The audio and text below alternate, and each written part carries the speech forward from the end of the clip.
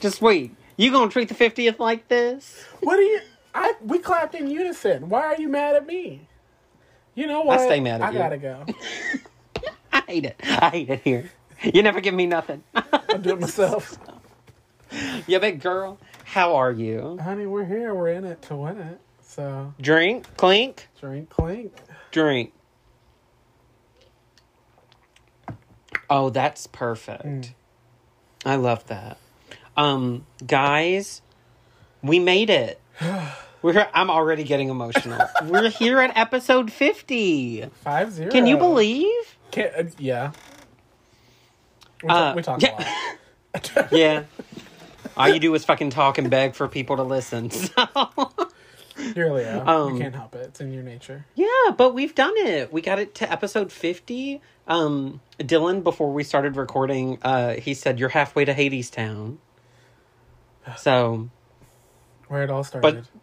But first, we got to take a big stop at something that deserves every bit of our attention. Every bit of it.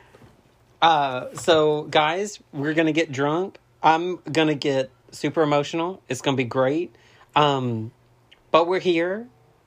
And that's it. So, like, comment, and subscribe. Donate to the List Rounds on YouFund.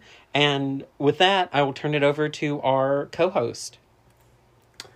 Hi, I'm co-host number 50. Hey! The crowd goes wild when old lady passes out. It's just fun all around. I'm BJ, in case you There didn't goes half know. of my followers. Literally, yeah. She gets so excited that her life alert goes off. But the show we're doing for episode 50 is The Color Purple. Yes. I'm, first of all, so excited to do this show. Me too. I'm so excited to do it with you. When I made the Excel sheet of who's doing what show, like, immediately I was like, BJ Sawyer's doing The Color Purple. I did not know at the time that it was going to be episode 50, but I was like, if I even think about doing it with anybody else, I've I will threatened you on be multiple occasions. disintegrated. Absolutely. So, yeah, I'm super excited. I remember watching the movie with you and Daniel when we all lived together for the first time, because I had never seen it. And then the music came out. Well, the music was already out at that point. Yeah. But then I was, like, introduced to the music. Fucking loved it. Super excited when the revival happened. So, yeah. Nice little night we have ahead of us. Yes. Yes. Okay. Nice is the word we're going to use. Yes, it is.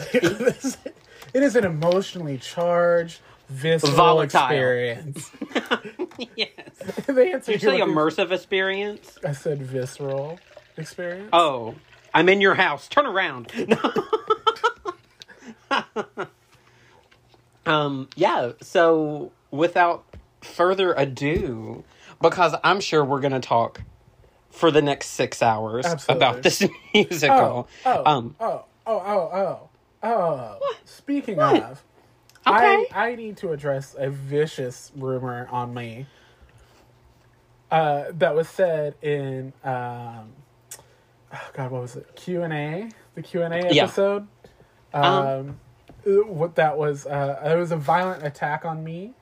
As someone said that your episodes with me are very long because you and I tangentialize a lot. And I would like to say, maybe so. Maybe so. Maybe so. Moving on. Okay, so The Color Purple is a 2005 Broadway musical with music and lyrics by a team that consists of Brenda Russell, Allie Willis, and Stephen Bray, with the book of the musical by Marcia Norman. This is all based on the Color Purple by Alice Walker and the movie of the same name that has EGOT winner Whoopi Goldberg God bless. and Oprah Winfrey. Yes. The Color Purple. I love her. I love that nobody can see you doing Oprah hands and you still do them. Required Oprah hands. Yeah. Okay. So let's talk about it. The musical opened on December 1st in 2005 at the Broadway Theater.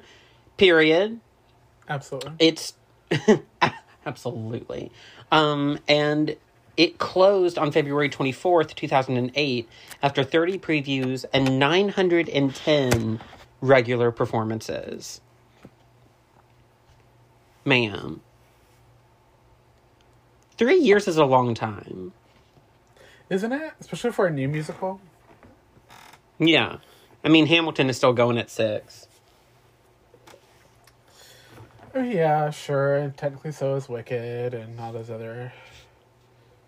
I think for it not being an original, like, musical, I don't know. I just fucking love it. Okay, so the original production starred the Shawns as Celie. And she went on to win a Tony. Tony. It also had Renee Elise Goldsberry, Elizabeth Schuyler. Nope, Angelica Schuyler. Yep.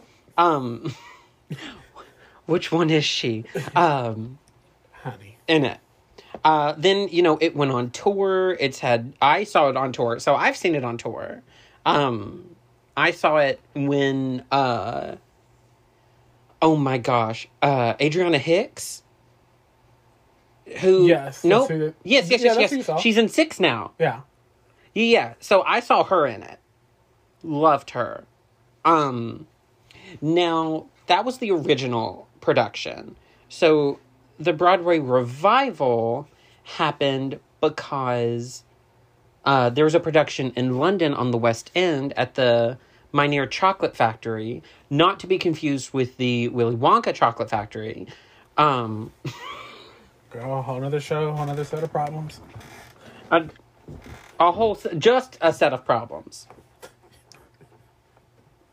I mean, yeah. And it was so popular that they brought it over to Broadway. And it began running at the Bernard B. Jacobs Theater, and it closed in 2016. I'm sorry, in 2015.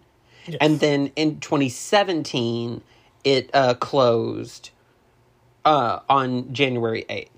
Yeah. Which we'll get into the day it closed and what all that means in a second. You mean the day that God forsake us? Correct. So, lots of people have done this show. We'll get into the cast in a second. I'm sorry, I'm doing this so out of order right now. So, Tony nominations for the OG. Yes. Okay, so these are just Tony noms. Best Musical, Best Book, Best Original Score, Best Featured Actor for Brandon Victor Dixon, Best Featured Actress for both Felicia P. Fields and Elizabeth Withers Mendez, Best Choreography, Best Scenic Design, Best Costume Design, Best Lighting Design. Crazy. The full gamut, man. Yes. Those are just noms. They did not win those. 2006. Yeah. It did win for Best Actress in a Musical for LaShawns, who played Celie, who was up... BJ, do you know who she was up against that year? Oh, this is 2006 Tonys? God, who was on the 2006 Tonys? My brain is just only pulling up the 2008 Tonys, and I'm like with Whoopi Goldberg, and I'm like, that's not correct. Okay. You tell me. Go ahead. Get into it. Sutton Foster. Patti LuPone. Drowsy Chaperone. Patti LuPone. Sure. Kelly O'Hara. Oh, a treasure. And Cheetah Rivera. Like... I mean, that is a lot. That's a lot. Yeah. And Cheetah Rivera was playing herself in a show. and lost. But you weren't good enough at being yourself. Who is? Ooh. And on that we drink. Okay, so the revival. Now, y'all, this happened in 2016 when the world, and I'm at large anyway. I know where you went. Yeah. Okay, it was horrible. You will not receive a callback. Yep. So the revival, maybe, please, got nominations for Best Direction of a Musical for John Doyle and Best Featured Actress in a Musical for Danielle Brooks. Love her. She went to Juilliard. But it did win, first of all, Best Revival of a Musical. And let me tell you, if it had lost, I would have still been swinging to this day at everybody, for no reason. For this reason, for losing. Yeah. But but yes. So, and the one and only Best Actress in a Musical from Miss Cynthia Erivo. Let's talk about her for the next hour. So, she, first of all, is fucking amazing. Absolutely. She came over with the London production. Mm-hmm. Yeah, she was Celia in London. In the West End. The West End. And she was fucking phenomenal. And so to open the show with her, which it was funny, I violently, every time I listen to The Color Purple, I think of us talking about the revival happening because we were both so excited and we're like, oh my gosh, Jennifer Hudson's going to be Suge Avery. Danielle Brooks is in it. Who is the Cynthia Erivo girl? Yeah. And they had a promotional video of Cynthia and Jennifer Hudson singing The Color Purple like together in the studio. Yeah, in the studio. And I was just like, Cynthia's good, but it's Jennifer Hudson. And then like I heard Cynthia sing it alone, and I was like, what is happening? It was so good. So yeah. And now they're planning on making a movie adaptation of the musical. Okay, but if it's not Cynthia Erivo, I don't know how it couldn't be. Like, I truly don't. Because now at this point she's an Oscar-nominated actress. Mm-hmm. So like there's no reason. It is the last one she needs. The only thing I can think of her, like, she's just be like, I'm past that. Silly. Yeah. Yeah. So, I don't know. Now, there are videos that y'all need to go watch. Y'all need to go watch the Tony performance. The 70th Tony performance of the cast of The Color Purple, which, by the way, was the same year as Hamilton, in case you were curious. Yes!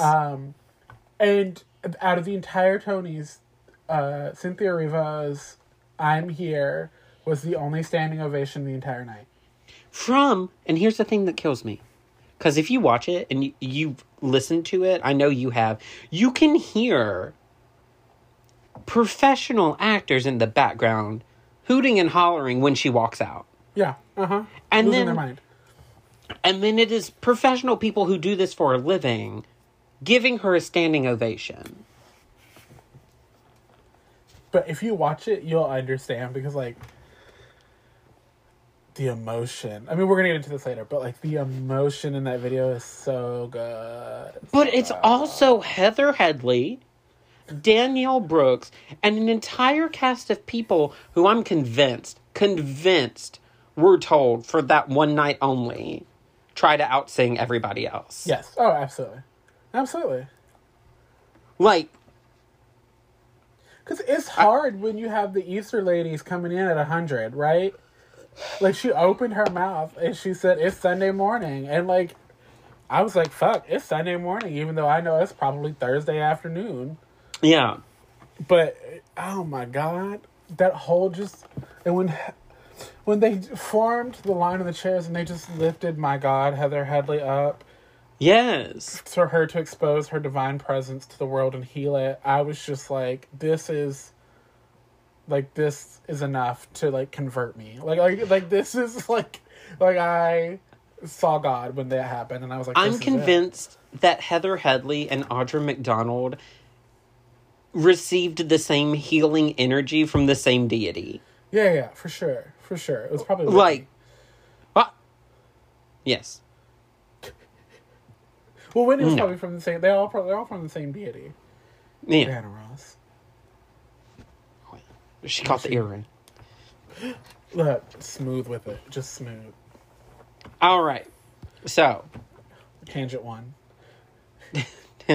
Clock it. If you can. So we did talk a little bit about the cast of the original Broadway cast. So now let's talk about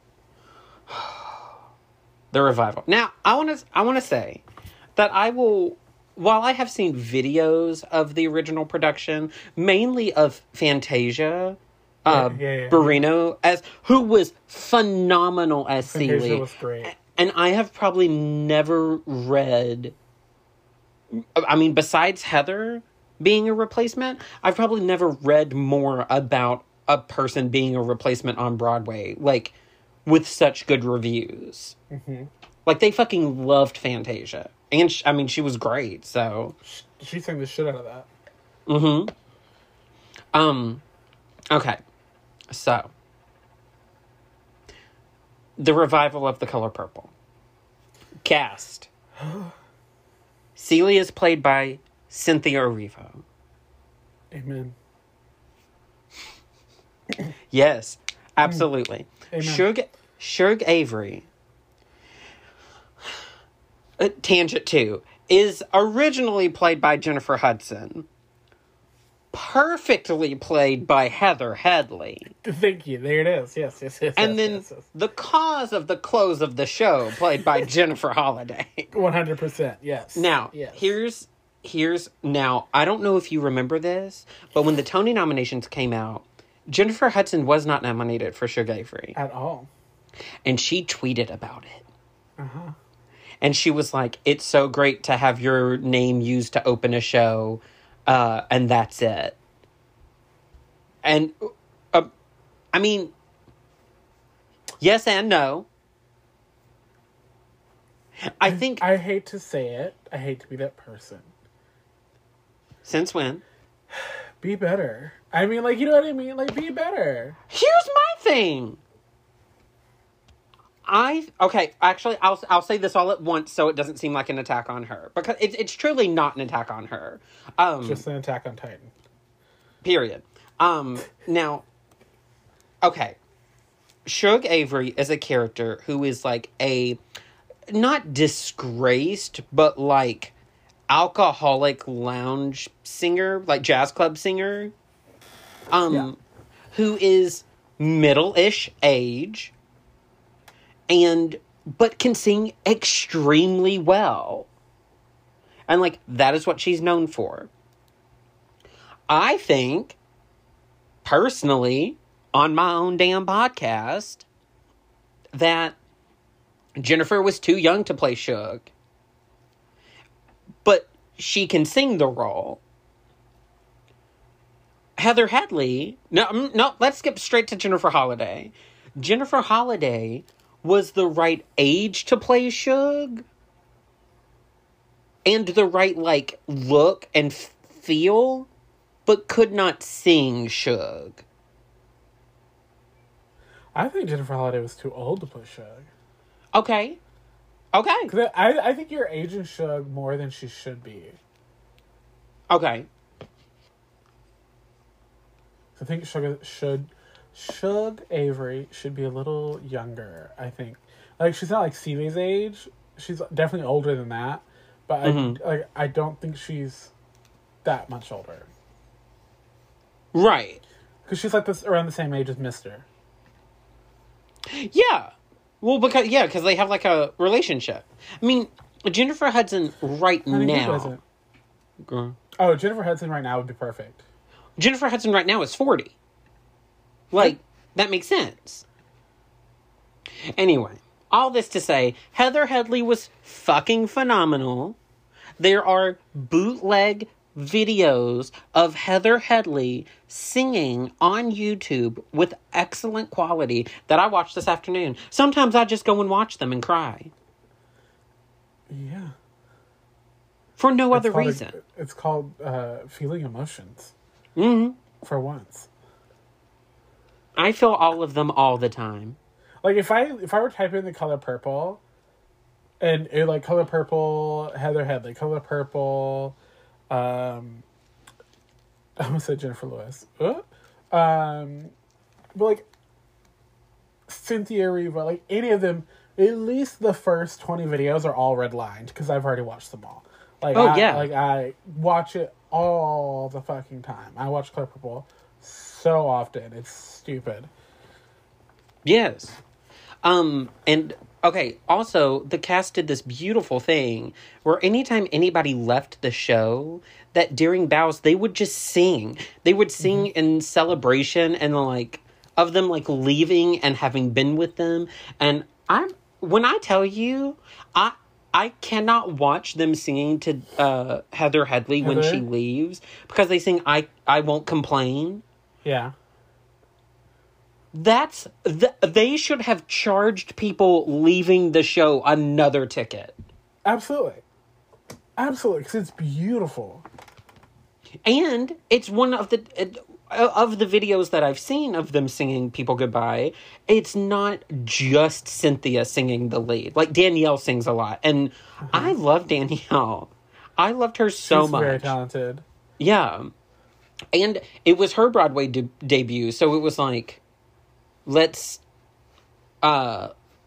get Danielle from Orange is the New Black and Jennifer Hudson on Broadway, get people in to see the show because of them, introduce them to Cynthia. Now Cynthia is super popular in America, and that's all we needed. Yeah. Mama? Which is crazy, because she won her Grammy, Emmy, and Tony. For The Color Purple. All for The Color Purple. Yeah, because the recording got a Grammy, and then she got her Emmy. She got her Emmy. This fucking baffles me. She got her daytime Emmy America? for Good Morning America for singing one song, and it was the day the Tony nominations came out.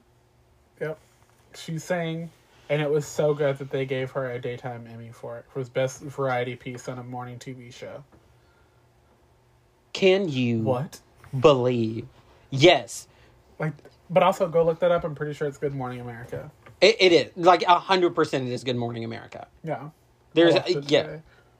Please. Okay. Now, BJ, now for a very delicate part of the episode. Oh, no. Because I am not totally unhinged, but we are going to do it. Oh, God. Okay, carry on. I know where we are. Uh-huh. Yeah. I love it. Okay, BJ, who would you be? Oh God! If it were up to you, who would you be? Because I have an answer that might surprise you. I would be. All right, I'm gonna give you who I want to be and who I think I'd be. Okay. I want to be Shug Avery. Like, you always want to be Shug Avery. So that, for me, I want to be Shug. Okay. Who I think I'd be? Sophia. Okay.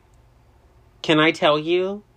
Go ahead. That's exactly my answer. I would cast you as Shug, but you'd also make it a beautiful Sophia. So you're the swing. Hell no, it used to be my warm-up song for like a year. Please. Hell yes. So unhealthy. But I was like, yeah, let's growl at 8 a.m. That sounds fine. Please. But yeah, no, I love Sophia's character. So yeah, that would have been my answer. Absolutely. Nathan. There is a gun to my head, and I'm legally required to ask you. Who would you be? Now, okay, let's all be realistic. We all know who you are. Let's all be ballistic.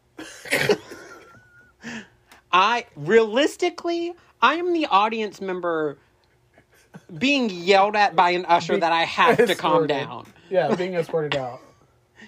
Like, BJ. Now, I saw the show on tour. I think I've mentioned that 6 times already. But when I tell you I sat down and looked at the set and started crying, I'm not shitting you. That was me with Aida. Please. Heather Headley. I looked at the woman next to me and I was like, I'm just warning you right now. When The Gods Love Nubia comes on, don't look at me. I will be making very horrible sounds. I promise you, I'm not okay, but I'll live. But she laughed. She was like, ah, ha, ha. But then, like, she was very alarmed when The Gods Love Nubia comes on. Because I was just like, like, it was just, like, violent sobs. Please. And I was just like, I told you in advance. She was like, you weren't kidding. I was like, no. God, no. Yeah. No. First of all, it's Gods Love Nubia. Like, what am I? A monster?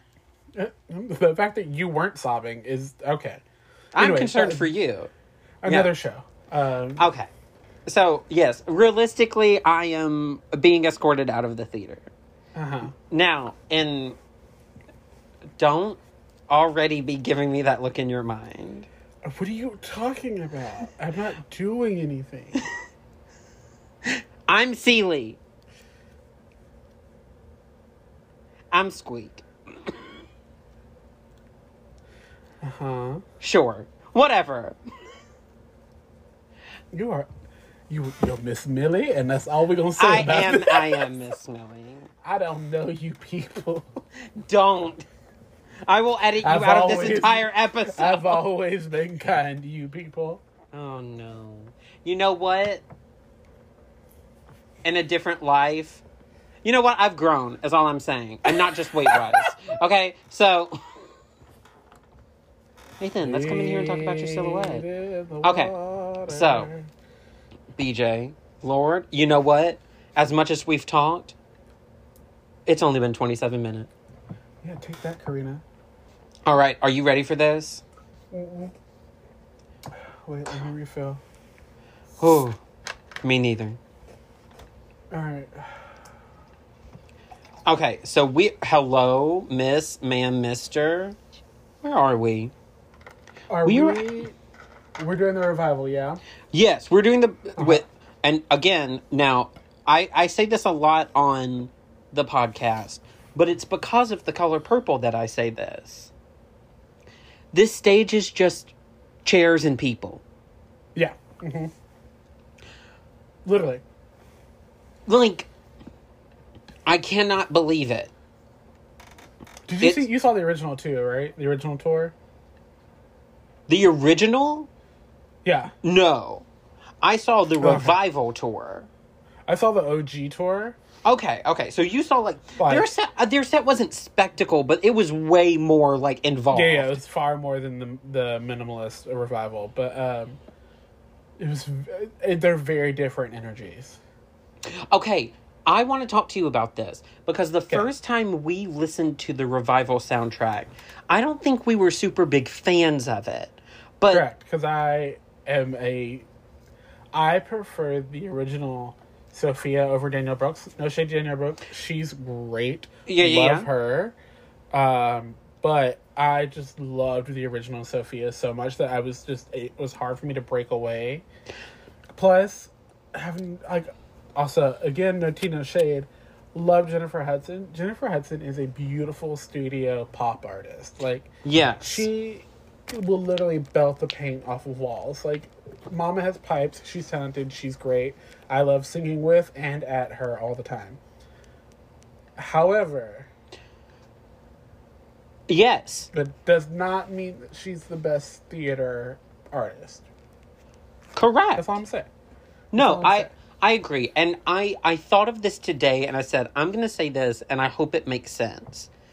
The way I look at the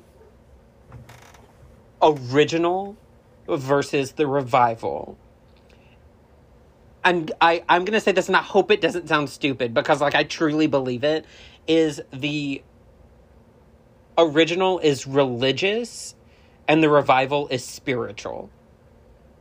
Yes.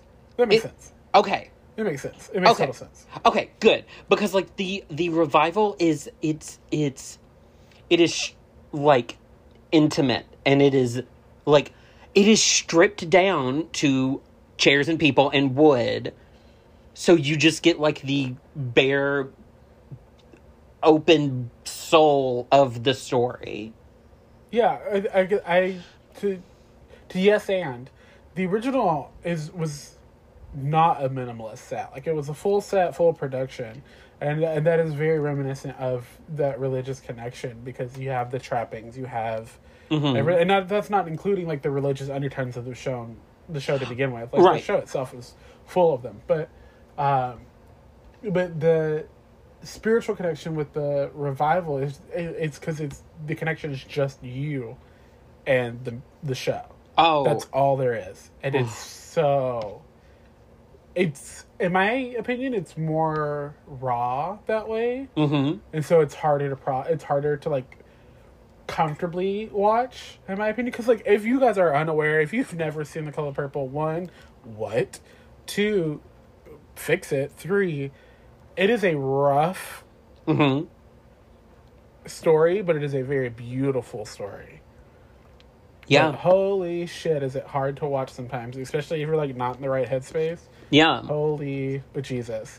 So, yeah, I think it's very spiritual. The revival is far more spiritual, and the original is very religious in that aspect. Yeah.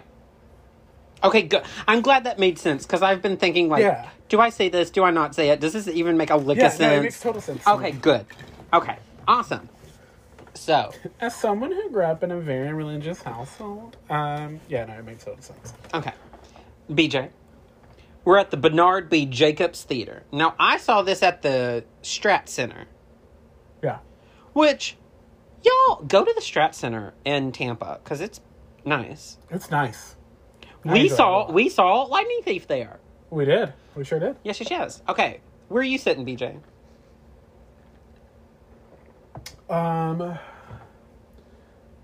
For this. Where do I want to sit? You know, I love a good mezzanine. Me too. I like a mezzanine center. If I can't be orchestra center, I want mezz center. Okay. Because, like, orchestra center, I think, is, like, the vantage point, you know what I mean? Yeah. Like, dead center of orchestra. I'm not too far back, I'm not too far forward, I'm good. Yeah. But I love good front center mezz. That's some good shit right there. No one's gonna walk in front of you. It's just great. Oh, girl, yes.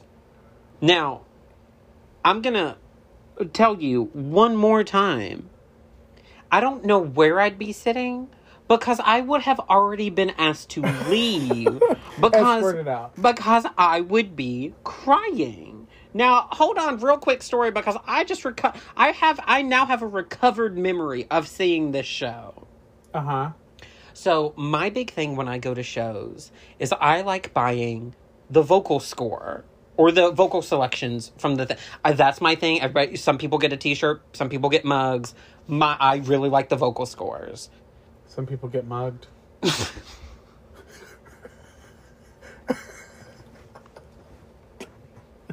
It is the Strat Center in Tampa. So, I mean, it's Tampa.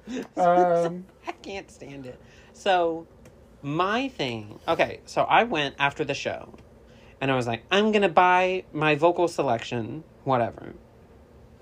So I made my way over to the merchandise booth.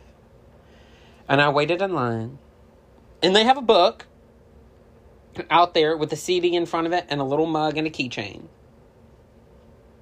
And I got up to the front of the line and I said, I'd like to buy the vocal selection book.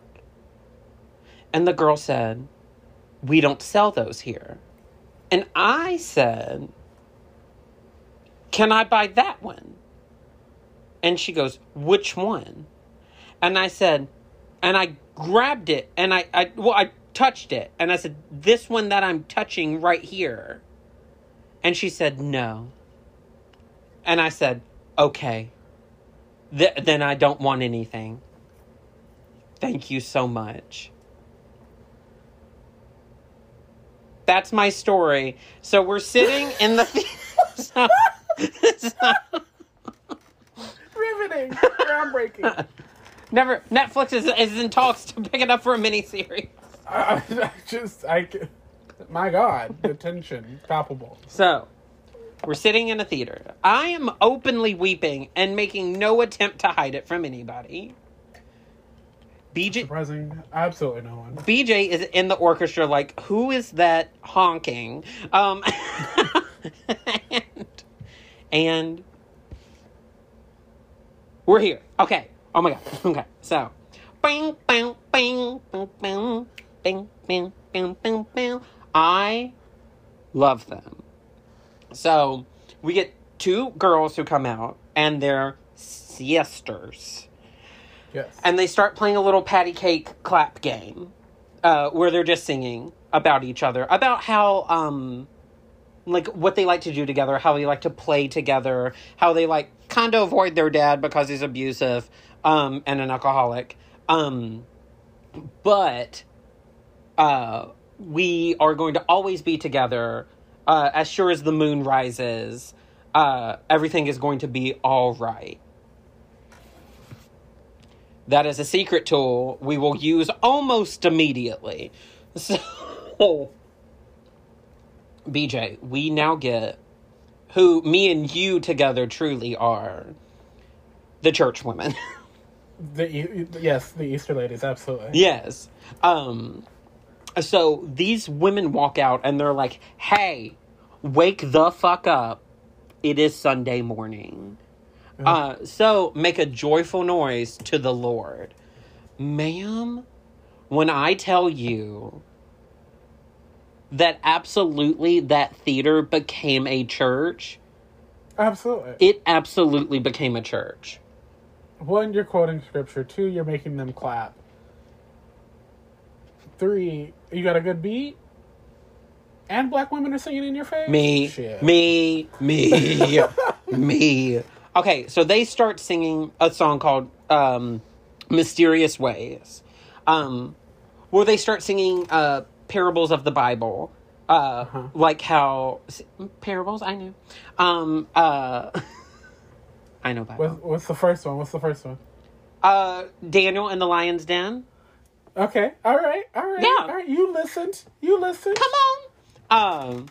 God sent a mighty angel and brought him out again. Amen. When God saw the wicked, he knew what to do. Said, Noah, bring the animals 2 by 2. And I'm going to keep your boat afloat for 40 days. Because the good Lord works in mysterious ways.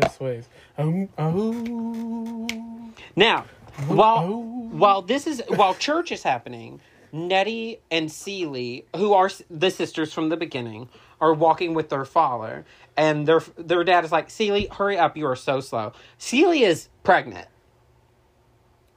And Nettie is like, she is going as fast as she can. And so, Nettie is like, hey, what are you going to call your baby? And she's like, well, if it's a boy, I'm going to call him Adam. But my last child that I had, I named Olivia. All right, Olivia. Oh, also, it's important to note that Celie is a child. She's 14. Yeah, she's fully a child. Having children. What? Babies having babies. Mm.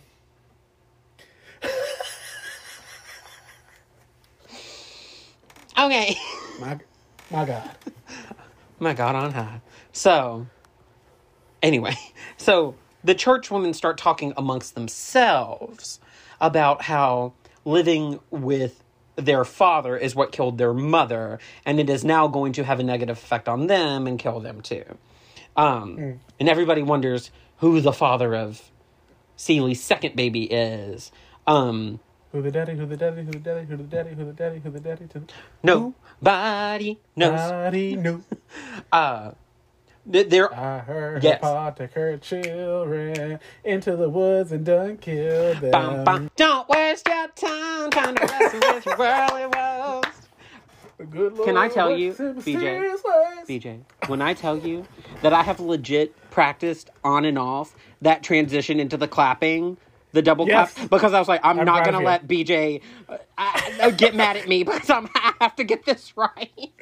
You better get those syncopated claps in. It's so good. Now, and they go like, we're now like them coming into church, and church has already been happening and like established. So like people getting ham. People, they're setting it off in church. The Holy Spirit is present. Yes. And sometimes in the audience. It's wild. Because it's what? A religious experience. BJ, you are not wrong. I mean, I know you've seen the show, but like, Yeah. I when I saw the show, I was like, these people, and me, I'm like, this is a service Yeah. that just happens to have a musical after it. Like, The good Lord works in mysterious ways. I don't know how this song isn't listed on like high octane numbers in musical theater.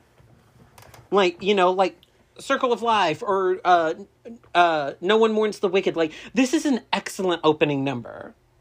It requires a lot of black people. Okay. You know, musical theater has a hard time with that. Or at least that's what they say. No one auditions. Okay. Now, here's the thing. Now, this is just one of the church ladies in the show. But in the Tony performance, it's Heather Headley.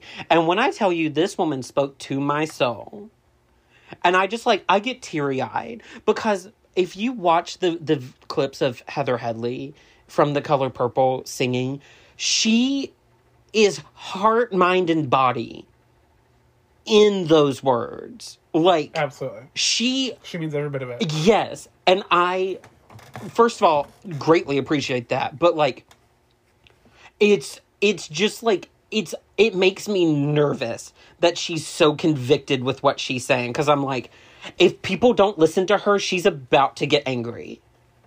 Like, she's trying to help. I think it pissed people. I think it pissed God off. People walk by The Color Purple in a field and don't even notice it. Yes. So Yeah, that anger is very real. So Especially in like the way Heather Headley portrays her. But carry on. Yeah, go ahead. no, correct. And so there's a part where she says, if your poor back is breaking under all that weight, St. Peter's going to lift it at the pearly gates, that the Spirit walk beside you on your darkest days, because the good Lord works in mysterious ways. It's just like, Mama, Jesus is there for you. Okay. So, now, the pastor comes up, the preacher comes up and he's like, hey, God is with you. You are going to hear this message, whether you like it or not. Wow. So, Hey, religious trauma. well, so while this is happening, Seeley goes into labor. Yep. Now, in the revival, I'm sorry, Cynthia Erivo, reaches into her dress and pulls out this blanket and is wrapping it around her arm and wraps it into like a baby swaddle. Yeah. It is wild. Because it's also like super dramatic. Like compared to like everything else in the musical, like it's like very exaggerated movements to like show that it is like quote unquote turning into a baby. Yeah. Yeah. So that's the opening number. That's just the opening number. Well, I like the way they do that because it gives you that one moment, the only moment of spectacle in the entire show, Yeah. which I think is really cool. Yeah, we don't. The only other time I would say there were any other like things that rival that spectacle is pushed a button. But it's not the same caliber as Spectacle as this was. It's a lot. And it's like you said, it's the opening number. So I have now had to call a medic because I'm kind of just like leaning on the stranger beside me. Anyway. Also, Kelly Comprare was in this show, who we talked about in The Lightning Thief. She was... Lightning Thief, yeah. She was the original leading church lady and Sophia's understudy, and then she was Sophia on the tour. And the night we saw the tour, she was not there. A tragedy, really. I was sad, but other people were also more upset. But looking back, now I'm happy. So... Okay. Okay. So, Celie gives birth to her son, and her dad's like, hey, give baby, please. And she's like, I would like one moment with the baby, please. And he goes, fine. So, we get Somebody's Gonna Love You. Now, let's talk about how this song is all of 45, 50 seconds. Mm-hmm. Half of it is just her. There's no music. And Celie sings, I've got nothing to give you but a prayer. God's gonna see you through. To part with you is more than I can bear, but somebody's gonna love you. And while she sings this next part, everybody else, it's very interesting in the staging of... There's not really a set outside of how we configure the chairs. There's not a whole lot of big props in the show. How they use the people, I don't want to say as props, but they're not characters in the scene. Mm-hmm. They're just people. I call them specters. Okay. Yes, absolutely. So while she sings this part, they're kind of just like oohing under her, and it's so like chilling. It's so nice. It's so pretty. And she sings, sweet baby sweet, this much I know is true. Sleep, baby sleep, 'cause somebody's gonna love you. I'm always gonna love you. Even though she knows that she's gonna lose her baby. The thing is, she doesn't know whether her babies are alive or not. Yeah. And so, like, this is the only prayer this is literally the only thing she's ever able to give them in case that this is the last time that they're alive. Yes. And it's, oh, Jesus. So, we now cut to 4 years. 4 years have passed. So, she's now 18. Now, her and her sister live on the farm, or they're in their house together. And they fucking love each other. They love each other. And they're just kind of, around. And this guy, Mr. I'm upset. I am too. You used an R. Mr. Sorry. I was like, Mr. Gentrifying. Got me already, a Cadillac. So, anyway, Mr. comes and asks their dad, he's like, I want to marry Nettie. And he's like, no, you can marry Celie. And so, the girls, they hear this. It's not a secret what's happening. And Nettie's like, Celie goes, what do you want? Like, in this life, like, what do you want to do? What if we had bodily autonomy and got to make our own damn choices? What a concept. Whatever. At Texas. And, well, Nettie says, I want to know how the world works. Like, she just wants knowledge. She's like, I'm so interested in, like, everything that I could find out. How far is the moon? Like, well, how does everything work? That's what I'm interested in. And she goes, Celie, what do you want? And Celie goes, I want to sit and do nothing Me. Fucking me. Hello? And she goes, I hope my babies are happy. Somewhere God has blessed. And she gets yelled at to get to work. And she's like, they say, whatever comes to us is in God's hand. When I lay me down to sleep, I will say my prayer. That God loved me so deep, he will promise our souls to keep. Together, I say a prayer. Now, then they notice Mista. And they're like, who? Nettie's like, who's that? And Celie's like, oh, he's come looking for a new wife to take care of his children that he has absolutely no control over. 3-4 bad children. Yes. And so Pa, their father, keeps saying, like, you need to quit coming around here. Why don't you go marry Shug Avery? And Nettie's like, Shug Avery. Yes. She goes, who's Shug Avery? And Celia says, oh, that's his old girlfriend. And Mista says, Shug is not a woman to raise children with. She's the queen honeybee. And Pa says, she a low-down hoe, what everybody says. And so, he says, all we have here is one pretty girl, Nettie, that you will never have, and one ugly girl, who works like a man.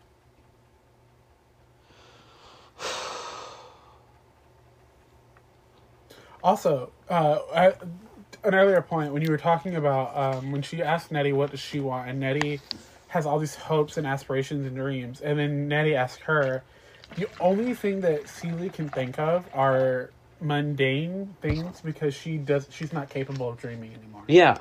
She's like, I want to make you a new dress. She's like, I want to make you a new dress, and that's what I want for my life. Yeah. Because I don't have the ability to dream for things the way he does. And it's also like, this may be her... Well, she doesn't have the capacity of dreaming like you're talking about. This is her version. This is her version of it in the sense of like, if I'm doing things for you, I'm not doing this back-breaking, soul-crushing work that I do day in and day out. I'm sitting in a chair helping my sister. Yeah. So like, yeah, that's like, self-growth is not what she's looking for. She's fucking looking to relax. With the one person in her life who she's ever been able to help. Yep. And so they both sing at the end. And one day our children will sing when I lay me down to sleep, and like repeats their prayer that like one day our children will say this prayer together. Okay. So, sorry.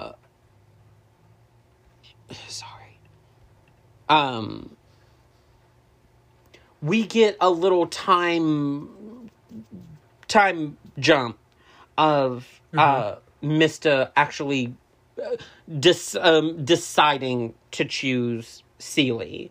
Part of Celie marrying Celie is that Nettie kind of comes with her. Yeah. Well, that kind of comes later. Like, she does move in with him. It's not the original agreement, but she does end up moving with them. And so,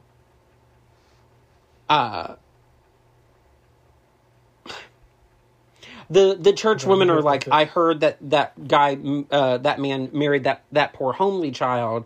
Those girls need somebody to come and save them. Now, Celie goes to see his house, and this Mista is like, here's my field, there's my cattle, there's my men. Like, get to it. And his men, I love this song. It's not my favorite, but like, these men singing. Awoken something in you? Anyway, he said, they're like, he likes his life, he likes his food hot, his lemonade cold. You fucking do what he says. Like, end all be all, you get no opinion. Because if you think hard work has been dogging you before, get ready for the big dog. Get ready for the big dog. Which is an excellent way to introduce a horrific character. Yes. Like, if you think hard work's been dogging you before, get ready for the big dog. And if you think about the hard work she's been doing before... Like, it's about to get worse. It's about to get worse. And you're like, holy shit balls, Batman. How could it get worse? But wait. There's more. Literally. So, he's just like, you're doing this. Pull the turnips. Like, do this. Feed the baby goats. Like, you will do everything here that I ask you to do. Now, Harpo, keeps running around. Harpo is a little baby right now. Baby toddler. And Mista is like, Harpo, I'm gonna beat you clean to death. And Celia's like, when I lay me down to sleep, I will say my prayer. And she's just like, if I can say my prayer and think of my sister, I can get through this. Now, she's like, I will say my prayer. That God loves me so deep. You promise our souls to keep together. And then Harpo says, the bedroom's upstairs. And she says, I say a prayer. Harpo doesn't say that. Mista says that. I'm sorry. Yes, I'm so sorry. I was like, oh, that'd be awkward. A small child is going to the bedroom upstairs. Yikes. Bedroom's upstairs. right. Like, you shut the fuck up, Cartman. So that is pretty much right when Nettie arrives and it's like, I got tired of living with Dad. She ran away. And ran away, so I'm here. And Mista says, you know what? Yeah, you can totally live here. Now, he really wants to be with Nettie, so he one day, like, physically kind of assaults her, and she fights back and runs. And as she's leaving, Mista is like, you don't come back here. You don't try to find her. You don't write. You don't do nothing. You are like, if you're leaving, you're gone. And all the while, the girls are like trying to scream to each other, like I will not forget you. I'm gonna write to you. Nettie says the very famous line, "Nothing but death will keep me from you." And Mista is like, your sister is dead to you. And so Celie sings, like, literally directly to God. And says, like, I never asked for anything, but I'm asking for this. If I'm really a lily of the field, you will answer my prayer, or you're no God at all. And Mista looks at her and he says, if you touch that mailbox, I will kill you. Girl. Yeah. Okay. So that was 1913, when she was 18. This is 7 years later. What? So she's gone this long, no contact, living with Mista. They set up a horrific life in the last song, and she lost, like, the one person that she had any, like, solid, healthy, emotional attachment to. She has become a fully broken person. Yes. So, Harpo brings home Sophia. Now, Celie sings, Dear God, I love this woman. My friend Sophia. Harpo, he loves her and he smiles every time he sees her. Now, my favorite thing is, like, she calls her friend. Sophia is a strong-willed woman who is like, I am in charge. It's 1920 and I'm a woman and I'm a black woman, but I'm in charge. fuck off. Fuck off. Yep. And I love that. And it drives Harpo crazy that she does not listen to him. So Harpo is talking to his dad, and they're just like, just hit her. Just beat her. Like, I beat Celie. Beat Sophia. And she'll listen to you. We do not advocate for domestic abuse on this podcast at all. Never. Not a million years. No. So, like, what? I mean... Yeah? No, just don't.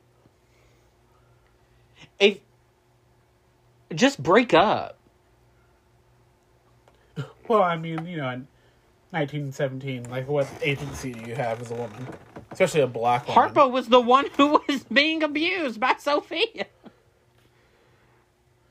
Well, yes. So... But, I mean, in Celia's case... She couldn't have done anything. She'd have been dead. Yes. Literally. Quite literally. So, okay. So, oh my goodness. Okay. Hello? Okay, so, after talking to them, Sophia... Oh, okay, so, he tries to hit her, and we cut to the church ladies. And they're like, I heard about Sophia and Harpo. Sound like a Twister set. Sound like a Twister set. So they all say, like, oh my gosh, he's telling everybody he got kicked by a mule. And they're like, yeah, he ran into a mule. Or no, he ran into a tree and her name's Sophia. And her name is Sophia. Because Sophia knocked his ass out when he tried to hit her. And the important part about this is that Harpo came to Celie and said, I don't know what to do. And she said, just hit Yeah. him. Okay. So, Celie's folding her laundry, doing her thing. And Sophia comes in a whirlwind. You told Harpo to beat me? And she's like, I'm sorry. And she's like, I love Harpo. God knows I do. But I'll kill him dead before I let anybody beat me. Ma'am. Absolutely. Before I let him or anybody beat me. And we get hell no. BJ, please. Oh, God. It gives you, like, the iconic Sophia lines from the movie. Yeah. The all my life I had to fight. I had to fight my daddy, my brothers, my cousins, my uncles, too. But I never thought I'd have to fight in my own house. Yes. Yeah, and she starts singing to Celie, and she's like, you know what? I can't do this right now. Because if a man, like, tries to lay a hand on me, hell no. And so Celie was like, well, what are you going to do now? She's like, oh, my sisters are coming to get me. I'm going on vacation. Like, this woman is amazing. I think my favorite line is, oh, God, what is it? I think you need to beat old mister's ass now and thank old heaven later. Thank old heaven later. That and the one, a girl child ain't safe in a family of me. Like that one. Oh, yeah. Sick and tired how a woman still live like a slave. Oh. Like that part I really enjoy. Oh. You better learn how to fight while you're still alive. While you're still alive. Mm-hmm. You show him girls and beat back that jive. Like cause she's just like, you know what? There's never a day in my life where I think a man is worth anything over me. And I don't understand why you do. Why you let that man who was garbage walk over you. Why you let all these men who are garbage walk all over you. She's like, when all you have to do is turn around and beat the hell out of them like they do you. Yeah. They'll stop. BJ! This is the take! Yep. They'll stop. And to prove it, fine. You want to hit me? Bet. Yes. See what happens. And she takes their kids. Skiddly bops on out. And skiddly bops on out. That is 1,000% what happened. So. Oh, it's so good. It's so now, good. Harpo decides to turn their house into a juke joint. Now, Celie's like, are you just going to let her go? And he's like, I can't stop her. Right. So, all the men help him turn his house into like a juke joint. I don't know what's happening. Yeah. A juke jive? All right. Juke jive. Yeah, daddy. Wait, what? You got, I'm jive. flicking a nickel in the corner with like a toothpick and a fedora. So, anyway, and I mean, Harpo talks about, like, he's like, I loved her. She chopped me down like an old oak tree. And like, I fell for her. Literally. Ooh, Drunk Nathan just made that connection. You're watching that in real time. Chop me down like an old oak tree. Oh, brown Betty. I love this song. This song is a fun one. It is. It's weird, but it's fun. Now, in walks one of the most annoying characters known to me. What y'all been done over here? A juke joint? Y'all need a waitress? She's wild. And Harpo is, like, instantly smitten with her. Yeah. My name's Squeak. And so, yeah, and she wants to be a waitress. She also wants to sing. And she's like, who's going to sing? And he's like, whoever, I guess. She's like, you need to get Suge Avery. She'll sing for you. I know she will. You're very pretty. And he goes, You're so men pretty. ain't pretty. Well, you is. If you want to eat the apple. I like, she's so annoying, but I love her. Oh, brown Betty. So, yeah. And so, by the end of this, he is kind of over Sophia and very enamored with Miss Squeak, who allegedly is being played by her in the movie. H.E.R. She's in talks. Yeah. But nothing has been confirmed. I'd allow it. Okay. Sure. So, now everybody knows that Suge Avery is coming to town. And Suge Avery. thank you. Ow, wow. The songs are just like the sounds that they make. It's just so much fun to sing. It's just so much fun. The town is very split down the middle of being excited for her to be there, the men, and the women who are judgmental of her being there. She's gonna turn into a pillar of salt. And Mista, who is beside himself that she is arriving, because he's like, where's my shirt? Where's my hat? Where'd I put my braces at? And Celie, who is... Okay, I wanted to get further into the show before I said this, because we had not talked about, like, the years of degradation and, like, mental and physical abuse that had happened at that point, and it would have sounded wrong earlier. Yeah. Part of... And I 1,000% believe this. Part of how I'm convinced Cynthia Erivo won her Tony is because for, I don't know, all of Act 1, Celie kind of stands in the background as the main character and is, for lack of a better term, a prop in this show. Yeah. And first of all, it is an excellent representation of women are seen and not heard in the through line of this show. But it is also, it helps with the turnaround that is the end of this show. Like, 100-fold. Okay.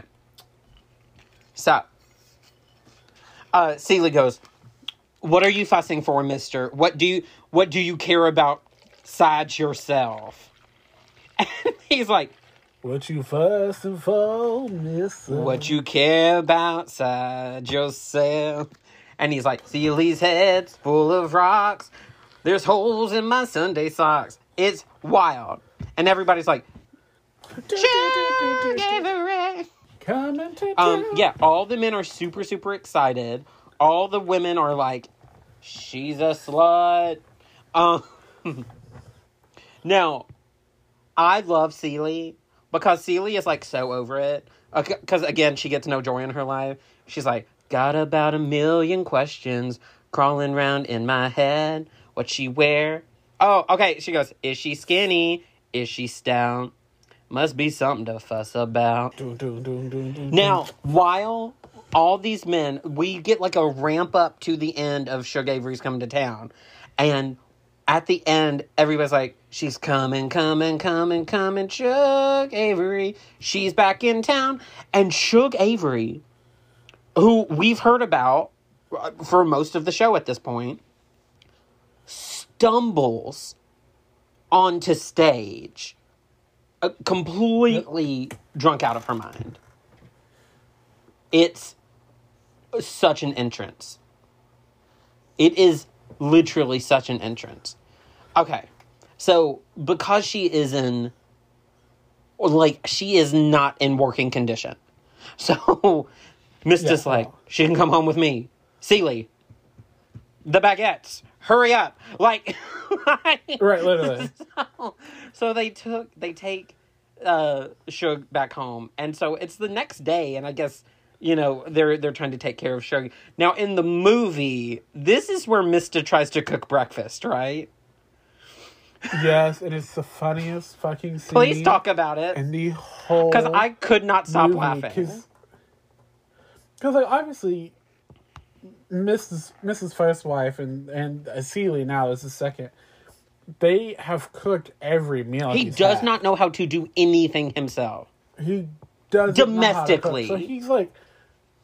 So he's trying to cook for Celie, and he's burning the bacon, and he's like trying to make biscuits. And there's a scene where he can't get the stove to light, so he's just like pouring gasoline on it. And then, like, you see, Celia's watching the whole time. She's just smiling to herself, knowing this man is just fucking up everything. And it's like one of the first times we see her like crack a smile in her time in that house. And then you see him dragging the kerosene can in, and she just looks and she's wide eyed. And then it hits him pouring the gasoline on. And then it cuts back to her, but she's gone, and the rocking chair is just rocking because she was like, "I'm not getting blown up with it. I'm not. I refuse." It's so funny. And then the house explodes, and then it's him walking into the to Shug's room with just a burnt ass plate of food, like a whole ass burnt plate of food, and it's the funniest fucking thing. And he's so proud about it, and Shug just like throws it in his face. It's so funny. Now, it's so good. She's, we get a song called, oh my gosh, what's it called? I'm so sorry. All We Got to Say. And it's of the church women singing about, like, she is so messed up by alcohol. And, like, she's just a woman of low moral character. She's, what is it? Drinking, she's got them heebies and jeebies from moonshine and cheap wine. And reefer and candy cane. Or is it the nasty relations with earthly sensations that put her in her pain? She's a woman of low moral character. And that's... Yes. We got to say... So basically, she's a drunk, she smokes weed, and she does coke. And she's better than you. And she knows it. Right, clearly. So, Celie is trying to take care of Shug outside of Mista fucking up domestic anything. And she kind of just, like, sees Shug and she's like, "I've got so many questions about this woman I don't know. I wash her body and I feel like I'm praying. Try not to look, but my eyes ain't obeying. Guess I found out what all the fuss is about. And I love this line because she goes, not like Nettie, not like Sophia, not like nobody else up in here. Like, this woman is, because she's had a sister, she has a friend in Sophia, but Suge doesn't fall into either of those categories for her. Correct. So, I'm so sorry. Sugar. Yeah. This who they talking Oh, about. yes. So, Suge... Okay, so Suge lives with them for a little bit. And she notices that Celie is just shit upon in her life by Mista. Okay. Let me... Lubricate. Now read this. This song... There it is. BJ, when I tell you that I was personally attacked by this next song... You know, it's probably my favorite song. Honestly, I think so too. And please let me explain to you what happens in the revival. What happened in the performance I saw? Because I know you've seen Heather do this. Yeah. Oh, yeah. So they're in, like, Celie's bedroom, or Suge's bedroom. They're in a bedroom because there's a mirror. And she's like, Celie, you're, like, beautiful. Like, you are beautiful. And also, it's probably the first time... If no one has ever said it to her... It's probably the first time since Nettie said it. But it's also probably the first time she's ever heard it. To be honest. Yeah. She's like, no. And she goes, look at yourself. And Suge takes her and drags her to the mirror. But there's no... In this set, there is no mirror. She turns Celie out to the audience. And she points and she goes, look at yourself. And she looks at her, she like makes her look in a mirror and she goes, you're not ugly. You are the grace of God if I've ever seen it. Unhinged.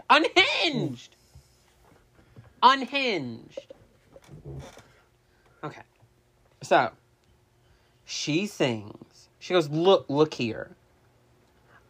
I have always been a woman who has said anything that has ever come to my mind, whether I knew better or not. And I have also lived every facet of life, from dancing with dukes to being courted like a queen. She goes, but when I see what's in your heart, all the rest is blurred. The grace you bring into this world is too beautiful for words. I will start swinging. And she looks at Celie and she says, you hide your head under your wing just like a little bird. Oh, don't you know, you're beautiful. You are, and when you watch the video of Heather Headley, which I demand you do, she seems angry. She seems angry that Celie won't believe it. She's like, you're beautiful. Yeah. Too beautiful for words. And she's like, Celie, you are too beautiful for words. BJ. It's so beautiful. If y'all listen, I promise you, listen to this song and you'll be like, holy shit. It is gorgeous. It is a gorgeous 1.5-minute song. It is the prettiest affirmation that you'll ever hear someone else give yes. someone else. Like, you know what I mean? if you were ever feeling bad about yourself, just play that song. Too Beautiful for Words. It'll change your life. Watch the video of Heather Headley. Don't listen to Jennifer Hudson. Correct. If you have to listen to the OG. Oh, absolutely. Okay, so, cut to Harpo's juke joint. Harpo's, fool. I need you to fill your glasses up and sit your asses down. Your ass is on. Because we got the Queen Honeybee, Shug Avery. And Shug Avery is finally well enough to sing. To sing. Honey. And she sings Push the Button. BJ? It's a song about sex, y'all. There's no ifs, ands, or buts. Covering it, it is straight up Shug Avery talking about just getting railed. That's literally, it's like, you're welcome. Yeah, like, push the button. Basically, it's a song about how to please your partner.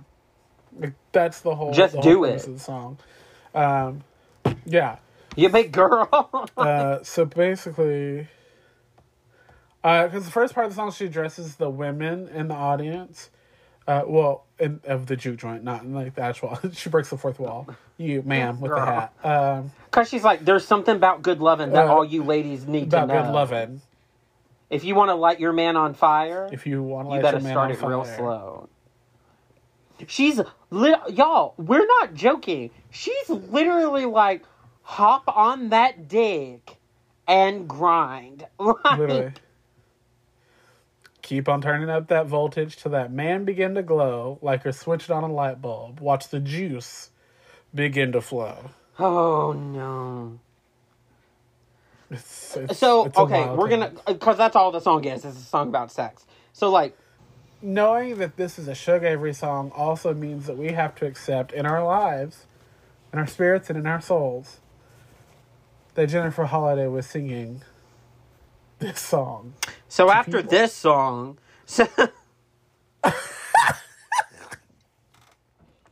Sophia comes in. Push the button. Jaw Brado. Just jaw unhinged like a python. Jaw Brado for life. Broadway cicada. Oh my God, when you sent me that, it was so funny. I gotta stop. I drink too much at once. It's accurate. Put that over there. Can't relate. So Sophia arrives, but she has somebody with her. And they're like, who that? It's Sophia. Who that's with her? They're going to wait till Harpo see her. What's happening right here? What's happening? And Sophia's like, well, look. It's a club. Well, look at what Harpo's done here. And so she goes over to Celie. And Celie's like, hey, this is my friend Shug Avery. And she goes, it's nice to meet you. It's nice to meet you. And so... It's nice to meet you, man. Girl. And so Harpo is like, Sophia, where are all your kids at? And she goes, where are yours? Fuck off. Ooh. So this all escalates to a fight between Squeak and Sophia because she's like, Squeak says, Harpo, you said she left and that I was your woman, and that's all there was to it, and now she's back, and he's like, be nice, this is my wife. And she's like, you're nothing but a big fat bitch. You're a heifer. And Sophia knocks her out like a man. And Sophia's like, she started it. And he's like, and you're going to knock her out like a man? Well, because she says... and she hits her. Yeah, she says... No, not if he love me. No, not if he's my man. You hear me, bitch? You hear me, bitch? Fine, like I said. Fine by me. Sophia just doesn't give a fuck. She's like, take him. That's fine. He ain't no good anyway.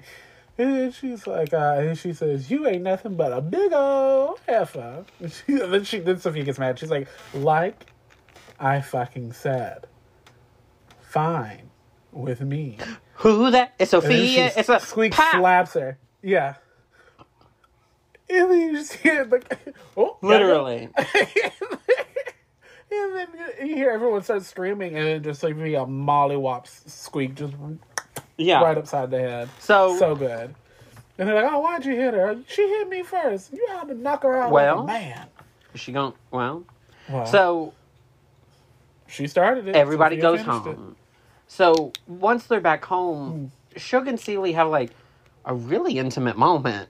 Like, hella intimate. And so Celie's like, hey, if you stay here, Harpo can make some money. And she's like, yeah, but now I feel better, and that's all thanks to you. So I got to get back on the road and make more money. And she goes, yeah, but I'll be back in a month or two. You'll see. She goes, nobody's ever loved me like you. And she kisses Celie. And they sing What About Love? About, like, this feeling that neither of them recognize, but they're not scared of. And they're like, what about trust? What about tenderness? What about tears when I'm happy? What about wings when I fall? I want you to be a story for me that I can believe in forever. And they sing about, like, what about love? Like, you and me. Like, you and me together. Like, that can be love. And Suge is like, hey, just so you know, I found all these letters from Africa addressed to you, and I hid them, but they're for you. And Celie reads them, and they're from Nettie. And she realizes that literally after all this time, Nettie is alive. She's like, Nettie's alive. And that is the end of Act 1. It's so powerful. Okay, BJ. Act 2 in episode 50 of The Color Purple. My God. 2 women have kissed. The people beside me left after that. I was like, are y'all okay? Go off. I mean, the amount of people who don't know that she's a lesbian, and I'm like, even in the movie, come on, fam. They made a movie. Literally. So. Dear Celie, oh, I love you. Years go by, and you're still with me. All we share is one big sky. I pray for your reply. Me, I'm Nettie. In real life, I'm Nettie. Yeah. Yeah, well. No. Okay, you know what? Sure. No, okay, Nathan, cut it out. I didn't know. I'm learning and growing. We at Booze and Broadway would like to apologize. Yeah. We are constantly in a state of growth. I am constantly in a state of growth. I'll leave that part in. Yikes. You know what? It's all about calling out your white friends when they're supposed to be called out. Hi. That's not your job, though. So, okay. So, anyway. I'm learning. Okay. We at Booze and Broadway. No, okay. I get it. I hope you leave the first one in. And so when you say it the second time, you're like, shit, what did he say the first time? We didn't hear it. I can't wait. DM me if you guys want to know what Nathan said. No, do not. I'm cutting that out. But also don't DM me because I'm like, who the hell is this? And block you. Please. You know Leah. Please. Robin will message you. Oh, Robin will absolutely message me. So, okay. Anyway, Nettie is writing letters to Celie from Africa. And has been for years. Yes. Weekly. Mm-hmm. Because, y'all, this was before texting. So. And the thing is, you thought it was good. No, I didn't. I knew it was bad. Like, can you imagine, like, Celie with like what is it? Those fireflies like they give kids with like 2 numbers and like one of them is 911 because she's not allowed a real phone. Do we need to restart Act 2? Nope. I refuse. Okay. I refuse to acknowledge it. That's fine. Um, Anyway. So Nettie is in Africa. So Peter says, I'll do this podcast myself. Celie's reading the letters from her sister Nettie. And Nettie's talked about how when she first left, she goes to a church to pray because she's so angry. And when she knocks on the door of the church, the preacher's wife opens the door. And she talks to her, and she has these babies with her. And she says, Celia, when I saw these babies, it's like the the madness in me just left. Yeah. And she says the preacher's wife says that they're going on a mission trip to Africa, and maybe I could come along and help take care of the babies. And so it sets up this whole trip where Nettie is going to Africa with the pastor's wife, and their kids. And along the way, she finds out that they're not their kids; they're adopted, and that they're actually Celia's kids. So she's taking care of her niece and nephew. Yeah, like Adam and Olivia are alive. there. So we cut to like you said, these are all just different letters, all kind of piled into one song. Yeah, and so she talks about visiting Africa and how she meets all these different villagers and tribes and how they don't like her so much because she's trying to teach the girls how to read, and they're like, yeah, they kind of treat me how white people treated me back home, like women should be seen and not heard. Like, why are you trying to learn and grow and prosper? But she does talk about, I just love this one part where she's talking about how much she's learned from her missionary trip. And she says, you could put everything I knew in a thimble. She's like, what we're taught to be doesn't resemble the brilliant blue colors that soar on the wing, or soar on the wind, like oh my gosh, what is it? It's like some kind of. Go ahead. It was like black seeing black for the first time. Shiny blue black people looking real fine. In brilliant blue robes that fly on the winds, like a beautiful quilt stitched together by friends. You could put everything I knew in a thimble. What we're taught to be don't resemble the kings and queens who for thousands of years ruled magnificent cities washed away by tears. It's fucking gorgeous. It's so beautiful.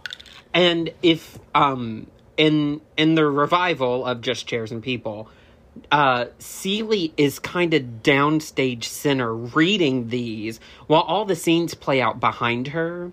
And there are like, I'm going to say 8 people in pairs of 2 who like cover the stage vertically with strips of fabric.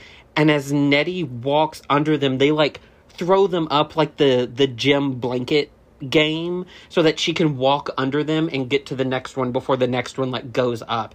It is, and all she's doing is walking across stage, like while Celie reads these letters of her stories and of her time in Africa. So she writes all these letters and she's like, hey, I have faith that God will let us see each other before we die, and you have to have faith too. I just pray that when we do see each other, we're not too old to recognize each other. Yeah. It's beautiful. It is such a beautiful, song. So, yeah, go ahead. Also, there's a part in this, in the middle of the song, where you hear Mr. call for Celie. Oh my gosh. And he goes, what are you doing? And she said, nothing. And he goes, I've never seen you do nothing. And she goes, how's it look? Ma'am. And then she and she's like, yes, good morning. Hello. Good morning. Hey. Now, this is also the song where Mista leaves to go to town, and Celie's like, when he comes back, I'm gonna kill him. And she's like, ooh, maybe we don't. She's like, no. I think I'm gonna kill him. I'm just gonna kill him. She got one letter and said, on site, between me and Mista. Dead on site. Like, DOA, don't ask for any questions. It was me who did it. And I do it again. Bop, bop, bop. With a smile on my face and a song in my heart. Okay. And a letter from my sister. Amen. Yes. Oh my God. That's gonna be the t-shirt.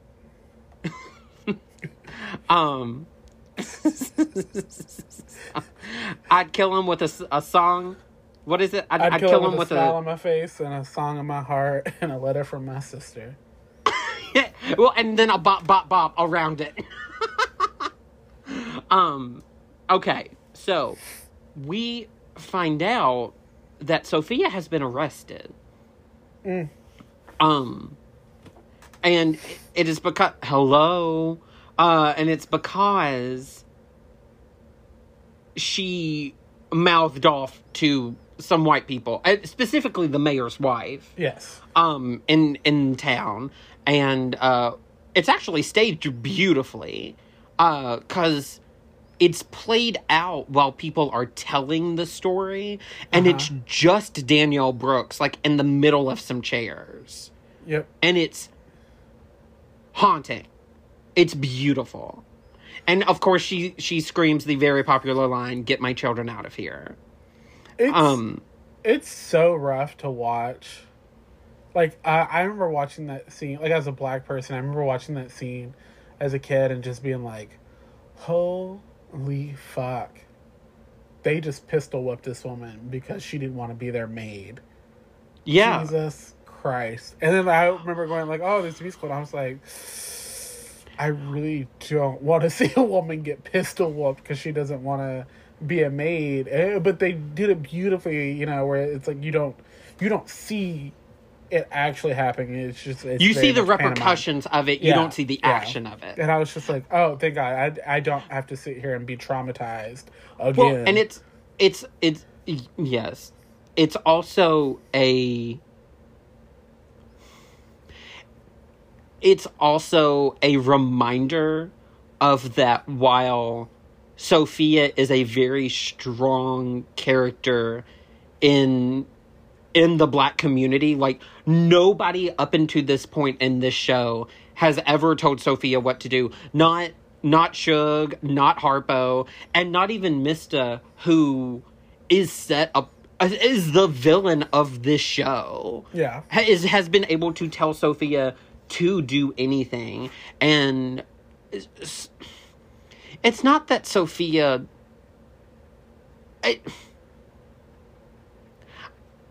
It's just, Sophia was just herself in the wrong situation. It's important because it shows that even strong people are still forced to take a knee in the eyes of stronger powers. Mm-hmm. And those aren't necessarily the correct power or the right power, but simply stronger powers. And it wasn't something that she should have had to have done. Correct. Yes. But yeah, the scene has always traumatized me as a kid. But I think it's because, like, this is, like, one of the two scenes my mom, God bless her, my little 5'2" white mother, she would watch this movie with us, and she would just weep at this scene. And I was like, are you okay? And she's like, you don't understand. Like, that's, like, a real fear of just, like, someone taking your kids away from you and you not being able to do anything. She's like, That's guttural. And I was like, okay, whatever, crazy lady. Because I was like, probably, I don't know, 6, watching The Color Purple. Should not have been. Right. And now as an adult, I'm like, oh my goodness. Oh, all right, Susan, I understand now. My mother's name is not Susan. How dare you? Cynthia? No. Oh, okay. We'll talk about it later. Anyway, so that happens. Sophia is arrested, and she is going to serve her sentence in the servitude of, in the employ of the mayor and his wife. And you ended up becoming the maid you refused to be anyway. Yeah. Okay. So a couple of years pass. And Suge brings this man over for Easter. And Celie gets upset. And she's like, men are terrible. And God forgot about me. And the one time I ever truly asked him for anything, I did not get that. And she was like, God is low down and trifling. And Suge is like, no, that's not it. And she goes, I'll admit, God is taking his time on you, but like, listen to what all he gave us. Like, he gave us laughing and singing and sex. There's a sky over our heads and birds sing to us. Like, she said, and this is something you've already referenced once. She goes, I think it would piss God off if God knew anybody walked past The Color Purple in a field and not notice it. Because God is saying, look at what I made for you. Mm-hmm. And Celia's not having any of it. And Sugar's like, Celie, God is not some gloomy old man. God isn't a man at all. And y'all, for the 50th time on the 50th episode, go watch Heather Headley sing The Color Purple. And because I was blind before she sang. Now I've got 20/30 vision. Please. Not perfect. What'd you say? I said not perfect, but she like cries. Yes. It's beautiful. It's beautiful. Because she goes, God is inside you, and everyone else that was or ever will be. And when we come into this world with God, God is everything.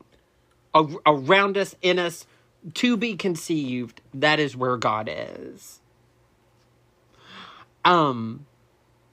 Medium.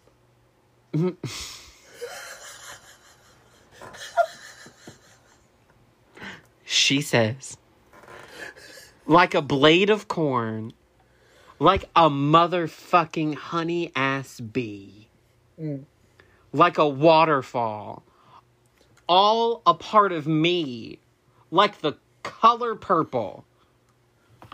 Where does it come from? The combination of blue and red. Open up your eyes. Look what God has done.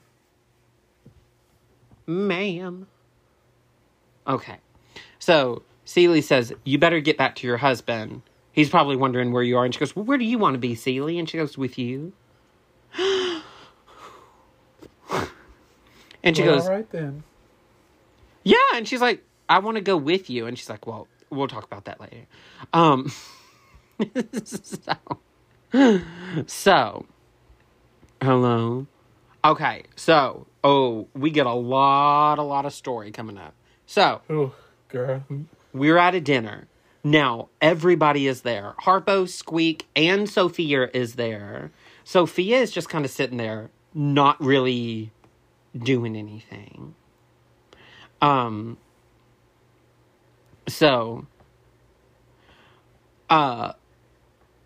while they're at dinner, Suge is like, hey, I'm going to Memphis to sing with Grady.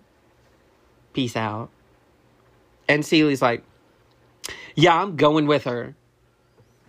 And this is like the first time where she has ever chosen to do anything for herself. And Mr. is like, no. You sure aren't? And he's like, I'm not going to give you a penny. And she goes, have I ever asked you for money? Have I ever asked you for anything? I didn't even ask to be here. So, like, I'm not, fuck off. Fuck all the way the fuck off. And so she leaves. And Squeak goes, yeah, I'm going with him. I'm going to Memphis and I'm going to sing. And Harpo just starts, Mistus just starts yelling at Celie. And he's like, you'll never make it, blah, blah, blah. And Harpo's like, I'm sorry, Squeak, what did you say? And she goes, I'm going to Memphis and I'm going to sing. And so Mista is screaming at Celie and is like, you will never amount to anything. You are nothing. And Celie comes in full force, Mach 5, grabs a chair, and goes after Mista. To the point where she is restrained by, like, 2 to 3 people. Mm-hmm. The breaking point. I would like to think that they told Cynthia Erivo, get to him. At all costs. And they told everybody else, stop her. Uh-huh. Because there is no way, if you're good at science, please tell me, that the, what do you call it when you're moving? The trajectory? Yeah, but like the force behind it. The inertia? Yeah. The inertia in her body had slowed down at all. Momentum. Yeah, there was no way the momentum in her movement was slowing down. Like, those people stopped Cynthia Erivo. Yeah. From hitting a man with a chair. A full human wall. Yes. And so she literally, she stops, throws her chair down, and takes her apron off, and she goes up to Mista, and she points at him, and she goes, I curse you. Until you do right by me, everything you touch will turn to ash. Until you do right by me. And she turns to leave, and he goes, Celie, you can't curse nobody. You're poor, you're black, and you're ugly. And you're a woman. Now, we're going to take another 15-minute intermission so that I can calm down from about what's about to happen. And we're back. So, she looks at this man, and she's on a chair. She has climbed onto a chair, and she goes, no, she's not. She's not on a chair. I'm so sorry. She's on an upper level. I'm sorry. Yeah. You just went with that. Such a good friend. You said on a chair, and I was like, that was Sophia. But, like, yeah, okay. Yeah, sure. And she says, I may be poor. I may be black. I may be ugly. But I am here. I am here. When I tell y'all that I have not heard an audience lose their collective mind for a character. It's so good. Because she's like, fuck you. It's There's so nothing good. you can do anymore. I quote it to this day. To this day, I quote that. Anytime anything even remotely bad happens, I'm like, look, I may be poor, I may be black, they may be ugly. Not them. They are definitely ugly. Like when she riffs on the I'm here on that. Yes. Preluding to the future, I'm here. Mm-hmm. So good. Because it's the first time that she's ever taken agency for herself. Yes. She's like, I don't give a flying fuck anymore. Well, I exist. And that is enough for me to tell you to fully fuck the fuck off. Yes. Take every fuck you've ever fucked and off with it. Just go off. Yeah, go off. Go off, sis. Literally. Now, through all this, through Squeak deciding to leave Harpo, through Suge, who Mista loves, and Celie, his wife, all just deciding to abandon all of them, Sophia laughs. Sophia just sits there and laughs for the first time in a couple of years. And she's like, you know what? Miss Sophia is back. And Suge says, Sophia, do you have a handle on this? And she goes, oh yeah, I got this. Which is so nice to see this, like, broken woman come back into herself. Then we get, Mister's Curse. Or Celie's Curse. So, Harpo, invites Sophia into the juke joint. And he's like, hey, come home. And let's try to fix some stuff. And so she does go with him. And Mister's life starts to crumble around him. Like, Harpo starts fighting back, and he's like, hey, a lot of the shit that happened in my life is because of you. And Mr. gets kind of chased by, like, I believe animals, like some birds and stuff are, like, ruining his crops. Yeah, I think it's like crows. Yeah, and so he starts singing about, like, oh, everybody else is allowed to be sad, but I'm not allowed to be sad because, like, I mean, it is kind of patriarchal, to a point. And he's like, I've got plenty to blame in my life. Like, my dad beat me. My first wife tried to run away and got killed. The only woman I love won't lie in my bed. And he's like, no, my life is wasting away because of Miss Celie's curse. Now, BJ, so he ends up, and he's like, listen, I'm going to do right by this, and it's not going to be something I say. It's going to be something I do. BJ, I have never in my life seen a man sing his face off like the actor who sang this on the tour. I was overwhelmed by, like, how much connection he had to this song. Like, at the end of it, I was like, it was so good. It is one of the best performances I have ever seen of like a single song. It was so good. This song is so heavy. It's so heavy. It is, and it's here's the thing. In my opinion, it is a very hard thing to see a villain, to specifically to see a man degrade a woman, to mentally and physically abuse a woman on stage. And while we never, like, saw her hit him, we can 99% just assume that it happened. Yeah. There was, like, he forced her to do things in the bedroom that she probably didn't want to do.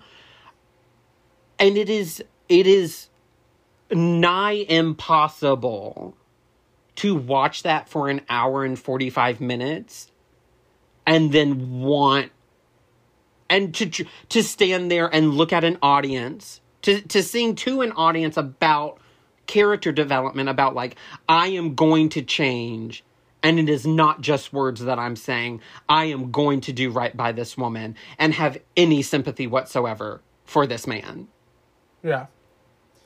It is almost impossible. I think the point of the song is, like you said, it's not, they don't really want you to have sympathy for Mista, because, like, right, he's a villain. Like, you know that. But it's to signify, like, the breaking of generational curses is never hard, and it is often thankless, because, you know, those who came before you aren't going to thank you for disobeying, and those who come after you aren't going to thank you because they don't necessarily always know what you've done. Yeah. And also, by the time you break it, usually it's a little too late to repair that. In this instance, for Mista, there's all of his relationships, there's damn near nothing he can do to even attempt to begin to fix them. Well, and he's probably also, if not, he's probably late 40s. Oh, in 50s probably. Yeah, like middle of his life. Harpo and Sophia are up there too at this point. So, like, and those are his kids. So yeah. So, yeah, it's such a good song. I honestly don't listen to it all that much unless I'm just doing a full, I'm not going to touch the radio, listen to the show. But it's amazing. We get a letter to Nettie from Celie about how she decided to open a little store. She went back home. The house was okay, but the store was a mess. Dusty mess. A dusty mess. But I fixed it up, and now I'm making pants for anybody who wants them. I changed the cloth, changed the print, I changed the waist, I changed the pocket. Only thing I can't do is quit making them. All I need's a needle and a spool of thread. Got about 1 million patterns in my head. This is in my book. All the ladies' loves are gonna love to dance. Could you imagine, though? When the endless seal is pants. BJ, if I walked into an audition and said, I'm singing Miss Celie's Pants, what would you do? Are you singing the descant? Absolutely. I'll hear it.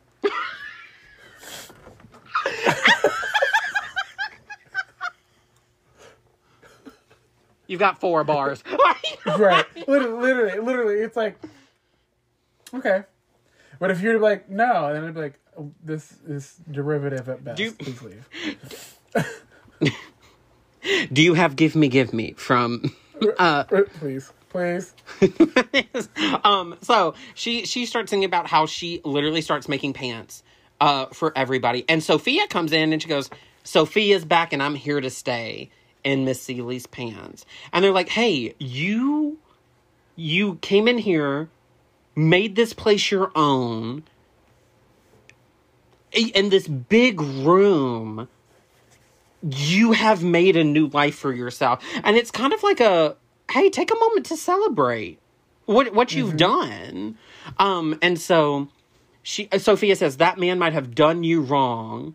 And Celie says, but look, I said, look, are you looking? And everybody's like, we're all looking. We're all looking, honey. Okay, me on stage in the ensemble, and I'm like, are you looking? And everybody's like, we're all looking, ensemble number 12. How much do you want to talk about Any Little Thing? It's really, okay, so Harpo and Sophia sing Any Little Thing about like, hey, I did this around the house, I did this around the house. Is there anything else I can do for you? And it is this song where both of them are doing favors for the other to get back into each other's good graces. Yeah, and it's a song about them making up. Yeah. And also, this man full ass picks up Sophia and walks her off stage. Like, sure so that they can fuck. Mm-hmm. Yep. It's such a good song. And at one point, Mista walks in on them, like, while they're, like, just spazzing out. And they kind of just stop. And he just walks out. Like, it's great. Any Little Thing. So... so good. So, Mista comes in because he's like, hey, I have found Nettie and the kids, but I'm having, it's like hard to bring them here. Can you help me? And so they were like, all right, you're trying to do right by this woman, so let's go. Lego. Sophia leg in the air. What'd you say? I said Sophia's legs in the air. Quite literally. So, first, okay, you know what? BJ, it's history in the making, and you were here to witness it. Because after 50 episodes, we're gonna start yelling about women. Because how dare Suge do this? I remember watching the movie as a kid and not understanding what was happening, and I was like, why are you being so mad that your friend's leaving? Like, don't be a dick. Hello. They were rude.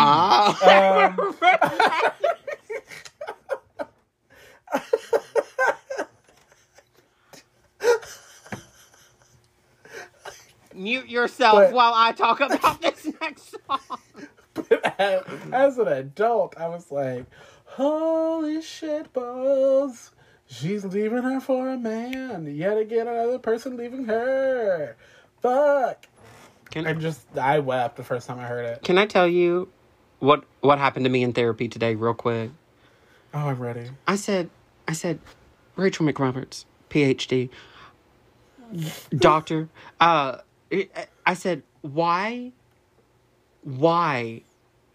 is it so hard for me to do the things that I, like, legitimately want to do? Mm-hmm. Like exercise and eat better. Like, I want to do those things. I have done those things. And I, like, feel better when I do those things. And she said, you are so busy giving yourself to other people that you are too tired to give to yourself. Like a person who was drunk too much and the end of every... Skip the last 4 songs. You're like, all right, on that note. So anyway, so that was my morning. And then I worked 7 hours at work. So Suge comes in and says, Celie, I'm leaving you. For a 19-year-old. And she goes, what? Oh, what? Excuse me. I made you red pants. What of us? And she goes, now, if this isn't some buffoonery and in addition to also goonery. Suge says, Celie, all I ask is 6 months to have my last fling. How about you go fuck yourself? How about that? Is that possible? Okay. So she says, so they sing What About Love? And she's like, I'm too weak to not have it. And she goes, if you give me 6 months, I'll try to make our life together what it was. And Celie is singing like, what about tears when I'm happy? What about wings when I fall? What about love? Yes. And she goes, you said you would be a story for me. And she goes, I know this boy is going to hurt me twice as much as I hurt you. And she goes, please forgive me and let me come back to you. And she goes, and Celie stands up to Suge, someone she loves. So she stood up to Harpo. She stood up to Mista, and she hated him. Mm-hmm. This is standing up to somebody she loved. Which is infinitely times more harder. Yes, and she goes, no, you know I love you, and you still do this to me.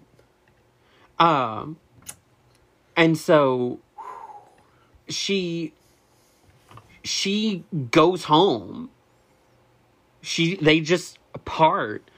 And Celie goes home and she goes, she's thinking about all of this and she's like, I don't need you to love me. And I don't need you to love.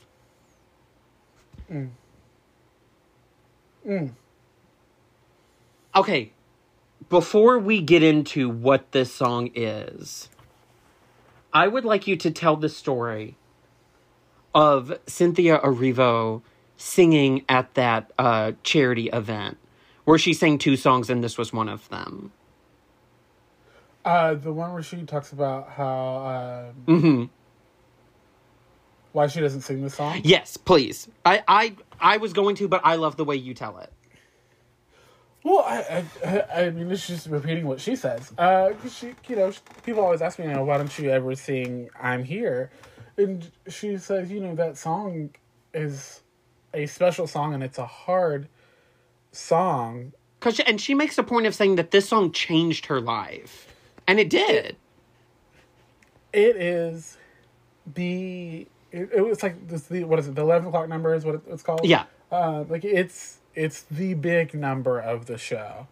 And it is so emotionally taxing and yet cathartic to sing. Especially, she says, you have to understand, it's like, she's been Celie from the beginning of the show up until now. And which means she has fully emotionally gone through all of the upheaval, trials, and battles that Celie has gone through up until this point. And so she's had to be abused mentally and physically and get her. I'm sorry. I'm so sorry to interrupt. But, and for 2 hours, 8 times a week, be called ugly. Yep. And Cynthia Erivo is far from it. Anything but. And so she's like, it's hard having to go through all of that. And eventually you start to believe it. Was the thing. And she was like, no matter what you do, no matter how strong you are, eventually you start to believe it. And so I started to hate to sing this song. But then I realized the power that this song had, that when it changed my life, and the power that it has to help change others, but also the power that it had to change Celie's. And so she's like, that's why I will. It's hard to sing, but I will always sing it.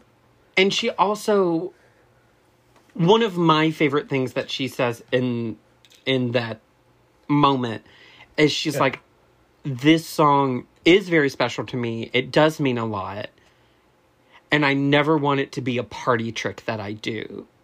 Because it means so much. It should always be a poignant moment. It shouldn't be like a, Cynthia's here, let's have her sing I'm Here. Right. Which, God bless, because if you'll watch YouTube, Cynthia Erivo, if you listen to our Cynthia Erivo 30-minute positive affirmation podcast, you'll see that she sings literally any and every song but I'm Here on YouTube. Which, by the way, she just sang, was it Don't Rain on My Parade? Which was phenomenal. So I fully recommend you look that up on YouTube. Absolutely. Anyway. So we get to I'm Here. Yes. So she sings, you know what? As much as I love this song, Celie story-wise, for me, it could end after I don't need you to love me, I don't need you to love. That's it. But thankfully, I'm enough. Thankfully, we get another like 3 minutes of song. We get the whipped topping and a cherry on top. For sure. Absolutely. She goes, I have my sister. I can feel her now. Even though she may not be here, she's still mine. And I know that she still loves me. She says, I've got my children, and I can't hold them now, and they may not be here, but they're still mine. And I hope that they know that I still love them. So her big 2 loves in her life, she's like, they may not be here, but they still have my whole heart. Every bit of it. And she's like, I've got my house to keep the cold out. I've got my chair when I can't stand anymore. And I've got my hands doing the job that they're supposed to be doing. While I'm still showing my heart to the people that I'm close to. And so she goes, I've got my eyes, they don't see as far now, but they see more about how things really are now. So, oh my God. Now, Celie, now we've had her lose her sister, lose her children, emotionally abused for a couple of decades, finally stand up to this man who has never been kind to her. Fall in love. I'm sorry? She's also fallen in love. She has also fallen in love and now lost that love. And she takes this moment. I'm so upset. It's just such a great moment. It's beautiful. Of watching this entire story, and then this woman alone on stage after everything that has happened to her look out and say, I'm gonna hold my head up. I'm gonna take a deep breath. I'm gonna hold my head up. I'm gonna put my shoulders back and look you straight in the eye. And I'm gonna flirt with somebody when they walk by, and I am going to sing out because I believe I have inside of me everything that I need to live a bountiful life. And with all the love that's alive in me, I'm going to stand as tall as the tallest tree. And I am thankful for every day that I'm given, both the easy and hard ones that I'm living. But most of all, I'm thankful for loving who I really am. I'm beautiful. And she takes a moment. And let me tell you, every audience loses their mind when she says this. And she takes a moment and she lets them calm down. And she goes, yes, I'm beautiful. And I'm here.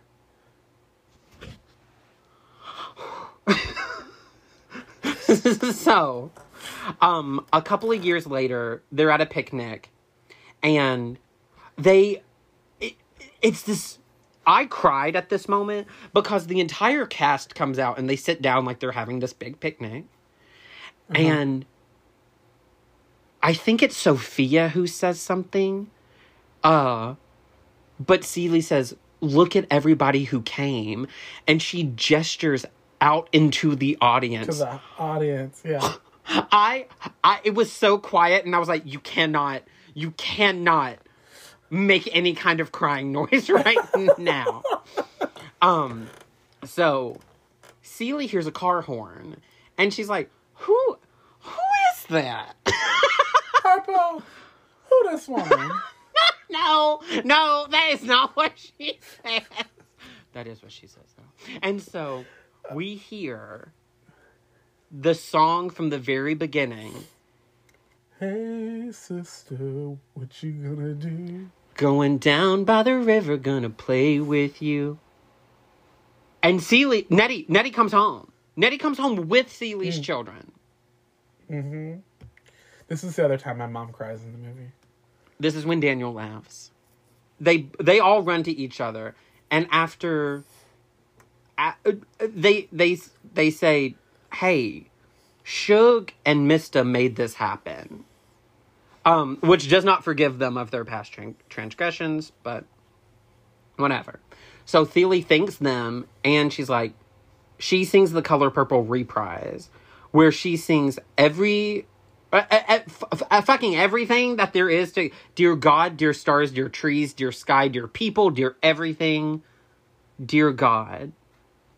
And we kind of refined Celie's faith a little bit, where she's like, God is inside me and everyone else, rising like the sun, and it is the hope that sets us free.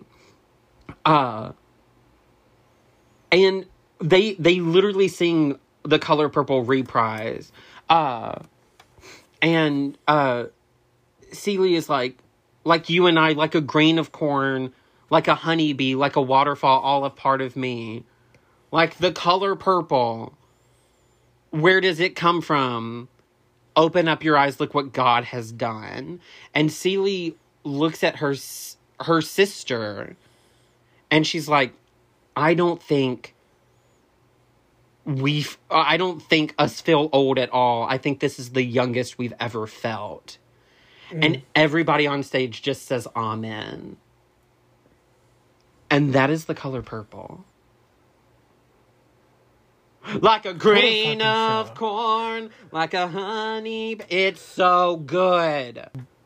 Before we do any kind of signing off stuff, BJ, thank you for doing this. First of all, very excited that we finally got to do this show. Look, I've been threatening in every episode I've done for the last year now, so... Yeah. But I do just want to, thank you. This, as, cheesy as it sounds, I want to thank you for, helping us get, you guys, the listeners, for helping us get to, 50 episodes. I would not be doing this if only 4 people were listening. As much as I joke about it, more people listen than just 4. So, thank you guys for, making this happen. I really wanted this to be our 50th episode, and I'm very happy that we got this far, so... Yeah. That's wild. Yeah. That's crazy. We're taking a moment to be grateful for the things in our life. And we're noticing the color purple, baby. Yeah. Bring it full circle. Honey. BJ, would you like to promote anything? And do you want to promote something that I don't want to say out loud in case you don't want to. Yeah, we can promote Londinium. Okay, That's yeah, fine. absolutely. Go for it, please. Yeah.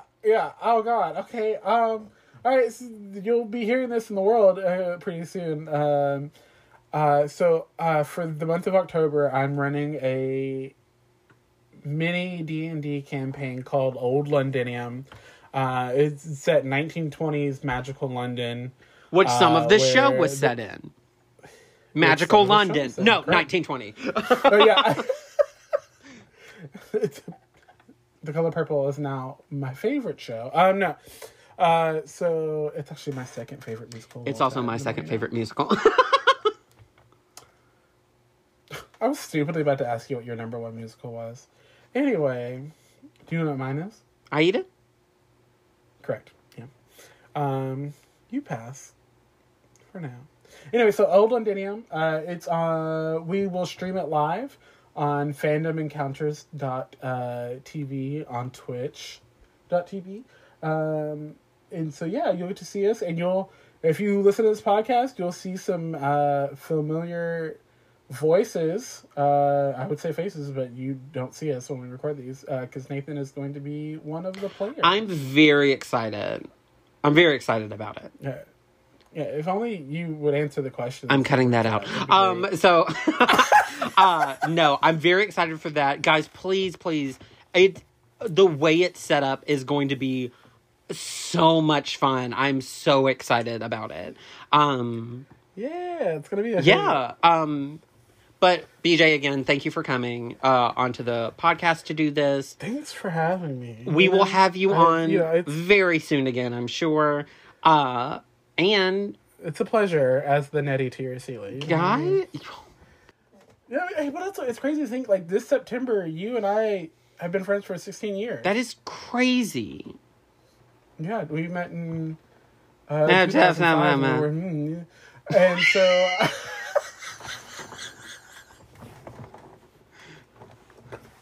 And now I have an ECV that has Hot Wheels. I want one of those Wally chairs that everybody's laying in. I have been preaching a Wally chair for the last 2 months at work, and everyone's like, "You cannot be this." Everybody is like, "We were so close to the episode ending." I'm so sorry. No. Shout out to everyone who always talks to me about these episodes at work. You know, people like Carla, and you guys are great. Oh, also shout out Deej. He's been so excited about this episode since I told him I was. Are you serious? Hi. 2 weeks ago. He's been freaking the fuck out. He's like, "Have you recorded it yet? When is it? Is it this week?" And I'm like, "It's episode 50, and we're on 47." So. Oh my gosh, that's so fun. Yeah. So everyone enjoy. Guys, there's also one more special announcement that we have not put on social media yet, and it probably won't be by the time that this is happening. But it was so popular last time we did it that we are about to enter the month of October. So we are bringing back super kooky ooky season of scary shows. So be ready for that little like sub-series of shows that are coming up. It's going to be a lot of fun. So like a person who has drunk too much in the end of every show, it is time to black out.